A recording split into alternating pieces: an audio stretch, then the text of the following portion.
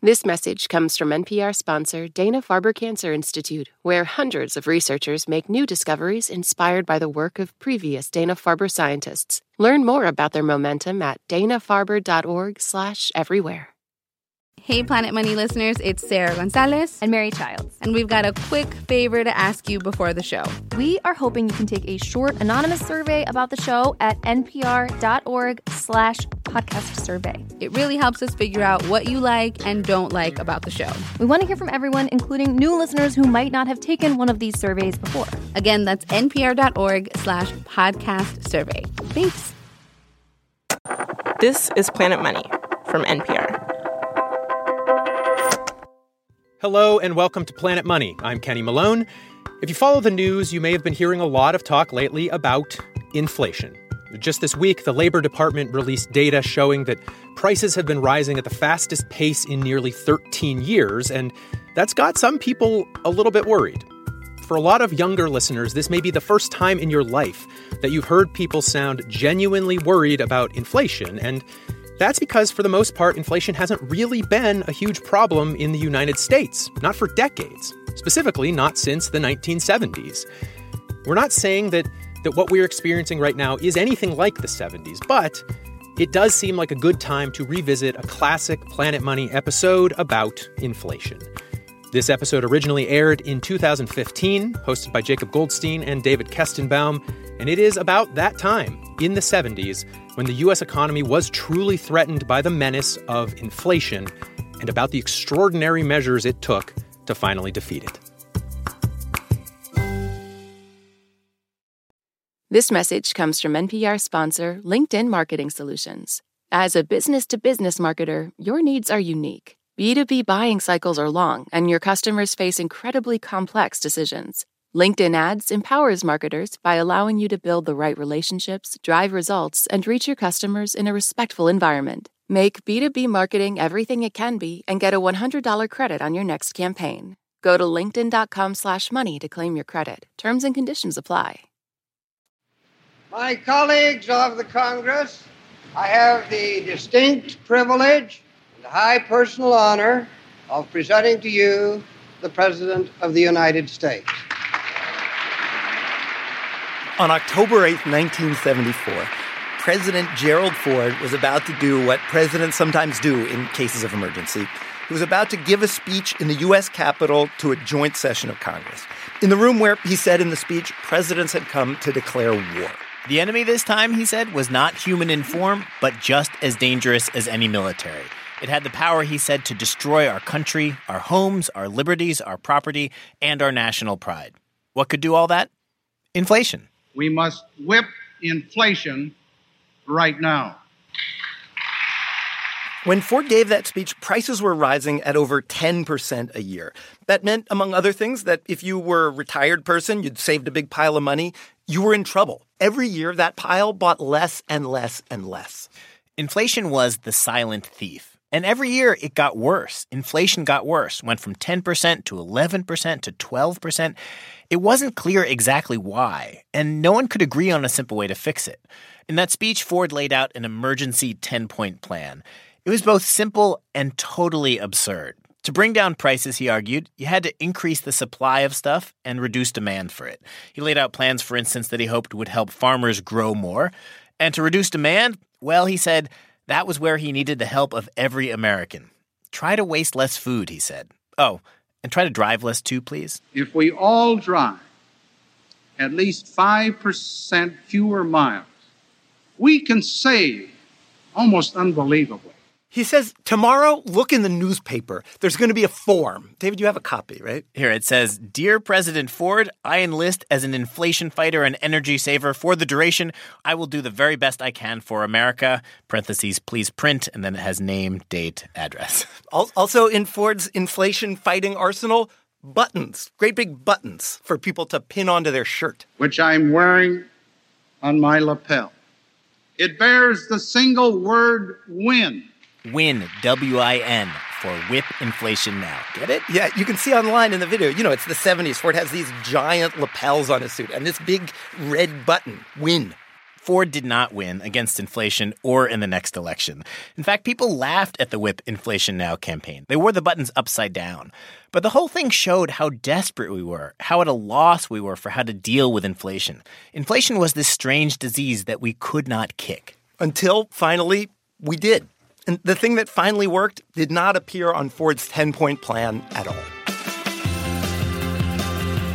Hello and welcome to Planet Money. I'm David Kestenbaum. And I'm Jacob Goldstein. Today on the show, how we finally beat inflation. It was a lonely battle fought by one very tall man who smoked a lot of cheap cigars. It was painful for him and for the whole country.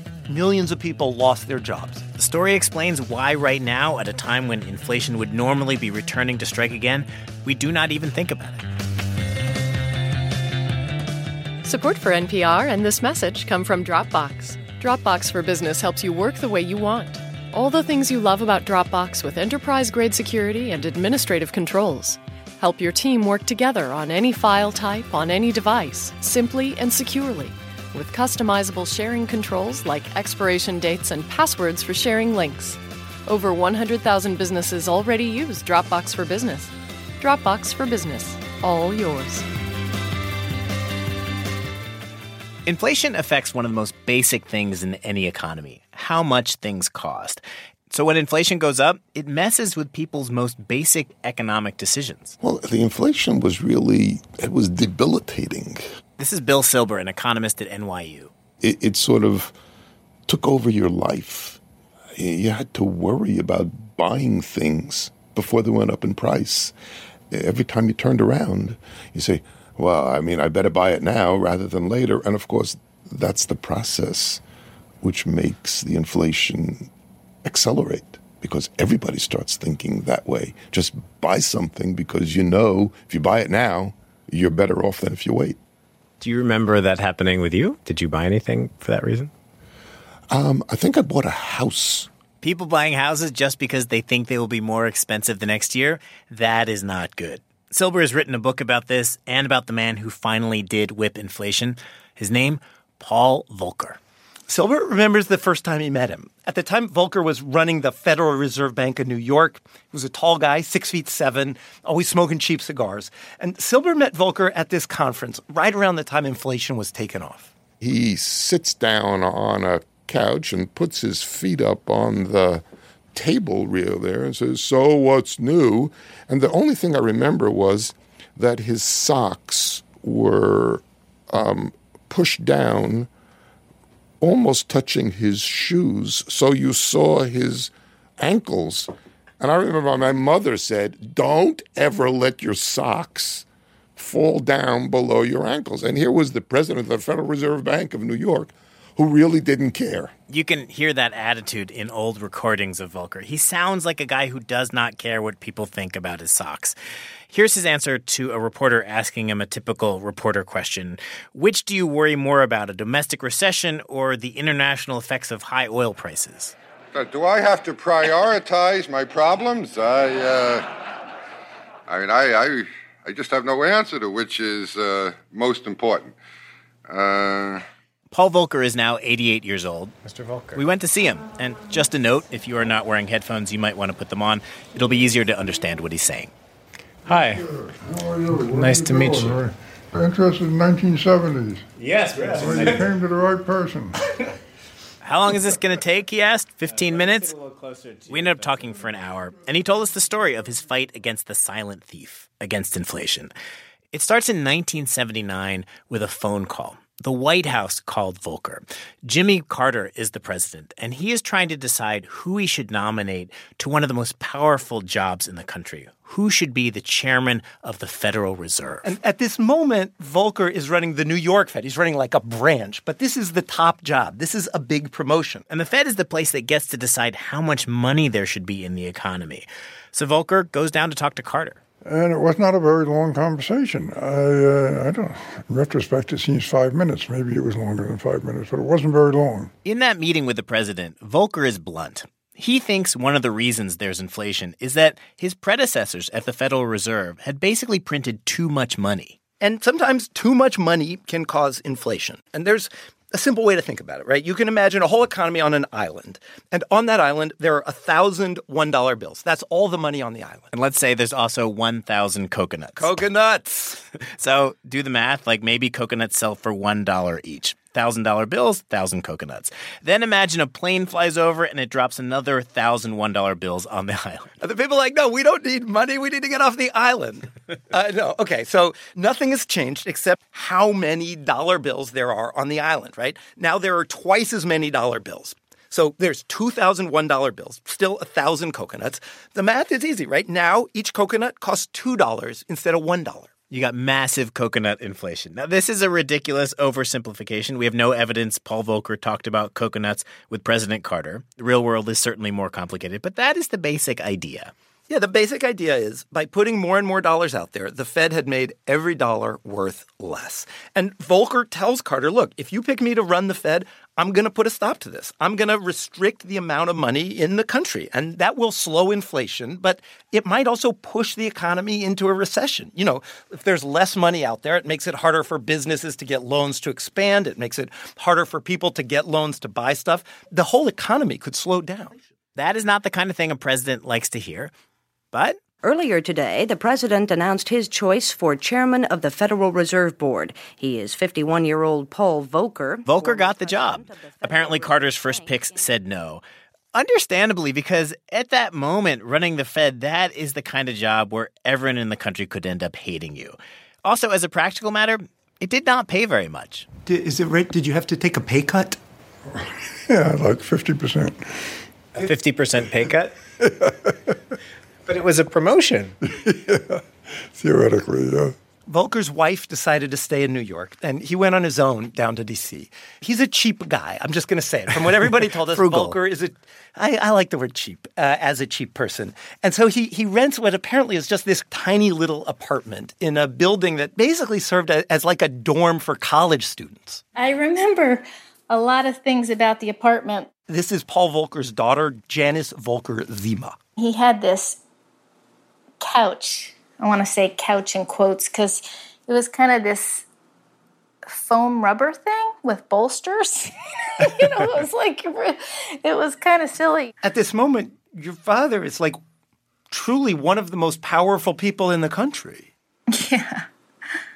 Yeah. She says sometimes when she would visit, there would be a keg in the hallway from a student's party. So that is where Paul Volcker would wake up in the mornings, and then he would go to work at the big, fancy Federal Reserve Building, white stone, wrought iron. And remember, at the time, inflation is really bad. It's over 10% a year. And so pretty much right away, in October of 79, just after he takes office, Volcker calls this secret emergency meeting. He calls in Fed officials from around the country. It's like he puts the bat signal up. Here's Bill Silber, the economist who wrote the book. There were 19 people who would be coming. And this was so sensitive that he advised them to come and stay at different hotels. It's like 19 hotels in Washington, D.C. So they meet on a Saturday, and they agree on a plan to fight inflation. Paul Volcker is so eager to share this with the world, he calls a press conference that day. And it was not the best time for a press conference. This was a Saturday on a holiday weekend, and the Pope was in town. Reporters do come, and at the meeting, Volcker makes what he thinks is this big if announcement. The Fed, he says, is going to stop printing so much money. He says there's going to be a strict limit on how much money is out there. And of course, if you follow the Fed, you might be thinking like, oh, isn't that always what the Fed does? But this thing had kept happening in the years before this, in the 70s, where like the Fed would like start to tighten it down, and then the economy would get bad, and they'd be like, okay, more money. And Volcker at this meeting is saying, we are not going to do that anymore. After the break, Volcker puts his plan into action and incurs the wrath of the entire country.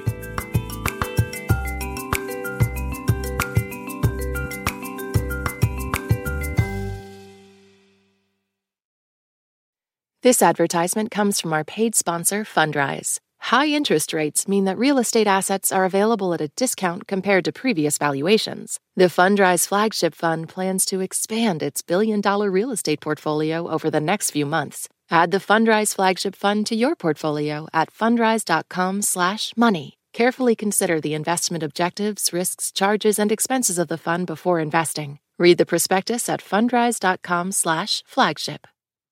Today, when you hear about the Fed doing stuff, it's always in terms of interest rates, like the Fed is going to raise interest rates by a teeny bit or lower it by a teeny bit.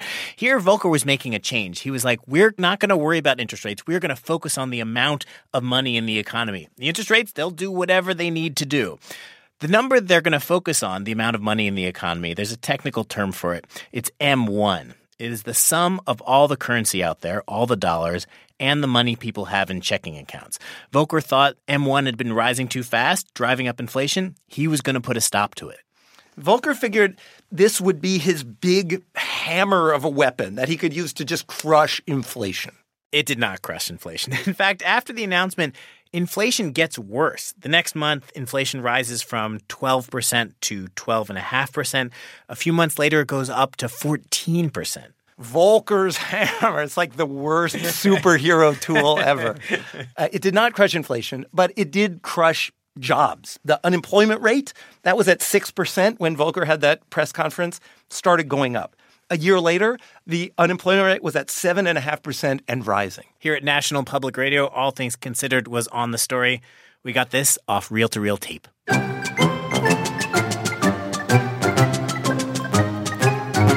They should bring back that version of the theme song. The recession is here. The only disagreement among economic experts now is over how bad it'll be. Another sign of recession, industrial production was down again last month. Last month's drop was the largest in 5 years. The National Weather Service says there is no longer an ash plume coming from Mount St. Helens. The volcano erupted. So just keeping track, now we have a recession and inflation, and also a volcano is erupting. Lose, lose, lose. Normally, I think when you have a recession, there isn't like one person you can be angry at. This time there is. Paul Volcker. And suddenly it's like all of America is mad at Paul Volcker. The home builders are mad because nobody's buying new houses, so they start mailing 2x4s to the Fed. Car dealers start mailing in car keys because nobody can borrow money to buy a new car. A congressman starts calling for Volcker's impeachment. Volcker's daughter, Janice, as it happens, is looking to borrow money herself right around this time because she is trying to buy her first house. She said it was just this basic home. You look straight at the front door, and it had one window on one side, one window on the other side. It was a straight box. Like if a little kid drew a picture of a house? Yeah, that's what it would look like. The mortgage rates at the time were 13% or higher, thanks, of course, to her dad. And she says she would ask her dad for financial advice, like, should we buy the house? And I feel like, we ask our parents for advice all the time. But her dad actually was the one person in the world who knew and who had control over mortgage rates. Yeah, but when she asked him, she said he would just kind of make this sound, like kind of a moan or a groan. I was like, well, I don't know, or, ugh. It's just, he's got this one thing that he does where he just sort of mumbles and doesn't give you an answer, but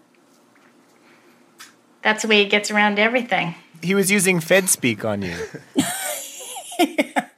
Yeah, that's what it is. He talked that way to reporters, too. Here's somebody asking him a question at the National Press Club. How high an unemployment rate are you prepared to accept in order to break inflation?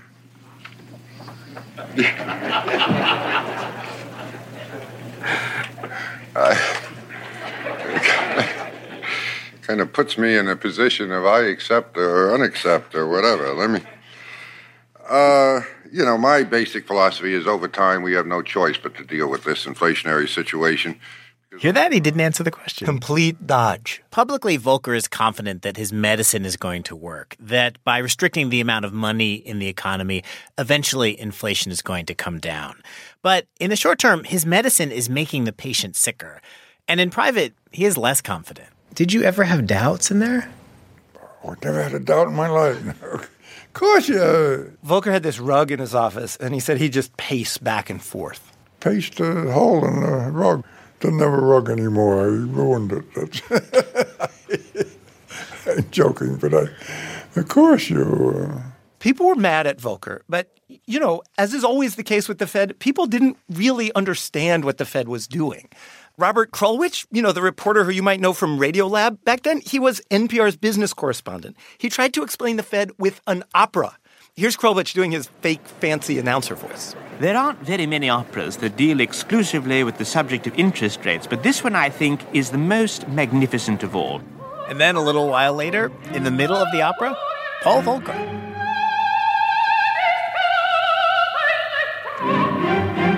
Ladies and gentlemen, we're face to face with economic difficulties really unique in our experience. When we interviewed Paul Volcker, he said, "Who is that guy who used to work at NPR?" He remembered these stories, and he said they made him really happy in those dark days when he was pacing through the rug in his office. This guy, Robert Krulwich, come up and with these little parodies of what was going on. You were insulted by that. No, it was great. Yes, Robert Krulwich would cheer me up. It's true, no question about it. It was a dark time for Paul Volcker. Yeah, it was a long slog. I mean, when you look 2 years after that big emergency meeting and press conference, unemployment was at 8% and rising. Inflation was still at 10%, where it had been 2 years before. If you look at the textbooks, once you restrict the amount of money in the economy, inflation should start to get better. But it was not getting better. The reason was something that did not get a lot of attention in the textbooks at the time. Inflation wasn't going away because people didn't believe it was going to go away. Part of the problem was in our heads. Yeah, everybody just thought inflation was like this permanent feature of the landscape, right? And when that happens, you have this whole cycle, right? Workers go to their bosses and say, hey, give me a raise because there's going to be inflation. And the boss is like, sure, you can have higher wages and I'll just raise my prices. So you have inflation. Done. It's like this self-fulfilling, self-creating thing. Volcker said this became clear to him when he met with a bunch of businessmen. And he told them, we're going to deal with this inflation. That's the way it's going to be. What do you say? And one businessman says, I don't believe you. Said, I just had a wage negotiation with my workers, and I agreed to give them a 13% increase for the next 3 years. 13% wage increase for the next 3 years? Each year for the next 3 years, because that's what I think inflation's going to be. That was one reflection of the mood at the time. Good luck. And that's what the problem was, right? That's what the problem was, precisely.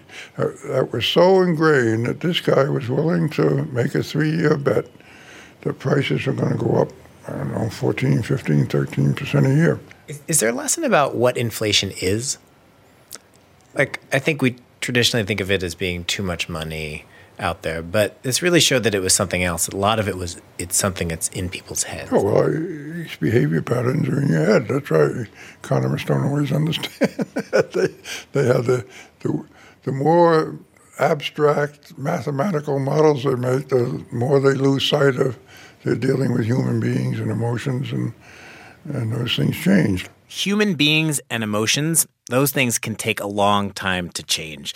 Bill Silber, the economist, the guy who wrote the book, told us that if somehow after that first press conference, everyone had woken up the next morning and magically just believed that inflation was going to go away, it would have gone away pretty quickly. We might even not have had to go through that whole recession. But of course, that did not happen. Yeah, and in fact, what's striking is how long it did take for Volcker to convince everybody that, that he meant what he said, that he wasn't going to just start printing money again. Finally, at the end of 1981, more than 2 years after that emergency meeting, people started to believe Volcker. Inflation dropped to 9%, then 7%, 6%, 4%. But by the time it was all over, prices had risen so much that a dollar was worth a lot less than it had been a decade before. Inflation had eaten away at more than half of the value of a dollar. Yeah, it would be like if in 1972 you had closed your fist around a dollar bill, and then a decade later you opened up your fist and poof, there's just 43 cents there. Volcker and the Fed finally eased up. They let the amount of money in the economy grow a bit, and the jobs came back. The recession was over. But it had been a bad recession. Unemployment had gotten up over 10%, which is even higher than it was after the financial crisis a few years ago. Bill Silber, the economist at NYU who wrote the book about Volcker, says most economists think he did the right thing. But there are things people wonder about. There are people who say you could have done it with less pain. You could have done it more gradually. You didn't have to slam on the brakes and throw 12% of the working force out. You didn't have to really put the screws to the economy the way you did. You could have done it more slowly. What do you say to that? That maybe it could have been done more gently, without as much pain? I think it's possible. I really do. I think it would have been possible to do it more gradually. And the question is, would it have gotten fixed as quickly and as permanently? We asked Volcker about this. Do you have any regrets? Regrets about what? I got regrets every day I'm sitting here. I don't have any regret that we carried out a fight on inflation. You carried out the fight against inflation? Yeah. Volcker told us that in the 70s, the Fed had tried doing things gently, and it didn't work because it didn't convince people. You know, he said gently wasn't enough to change what was in people's heads, to make them really believe. Just after we interviewed Volcker, the latest inflation numbers came out. Inflation today is basically non-existent, an annual rate of 0.2%. And if you look at what people think inflation will be in the future, it's also very low. This is despite the fact that there is a lot of extra money out there. The Fed created it after the financial crisis. Inflation's nowhere. Zero inflation. How could we have zero inflation when the economy is, by a measure of unemployment, quite robust? And I know. And the Federal Reserve has printed $3 trillion out of nowhere and thrown it out into the economy. The Federal Reserve has printed $3 trillion that is just sitting in banks waiting to explode into spending. And the answer is, people believe, at least for now, that the Federal Reserve will not allow inflation to get out of control. Thanks, you would say to Paul Volcker. I think that's true. That episode originally aired in 2015, and the inflation numbers look quite a bit different right now. The data out of the Labor Department this week puts inflation at about 5.4%, which is definitely high, though it certainly does not compare to the great inflation of the 1970s and early 80s, when inflation peaked at more than 14%. It's also too soon to tell if we are actually entering a new period of high inflation or if we're just seeing a temporary blip from the reopening of the economy, from some data quirks, from a mismatch in supply and demand. And we should also say that Paul Volcker, who was 88 years old when Jacob and David interviewed him, is sadly no longer with us. He died in 2019. This episode was originally produced by Nick Fountain. The rerun was produced by Darius Raffion and mastered by Gilly Moon. You can email us. We are planetmoney@npr.org. You can also find us on social media. We are @PlanetMoney. I'm Kenny Malone. This is NPR. Thanks for listening.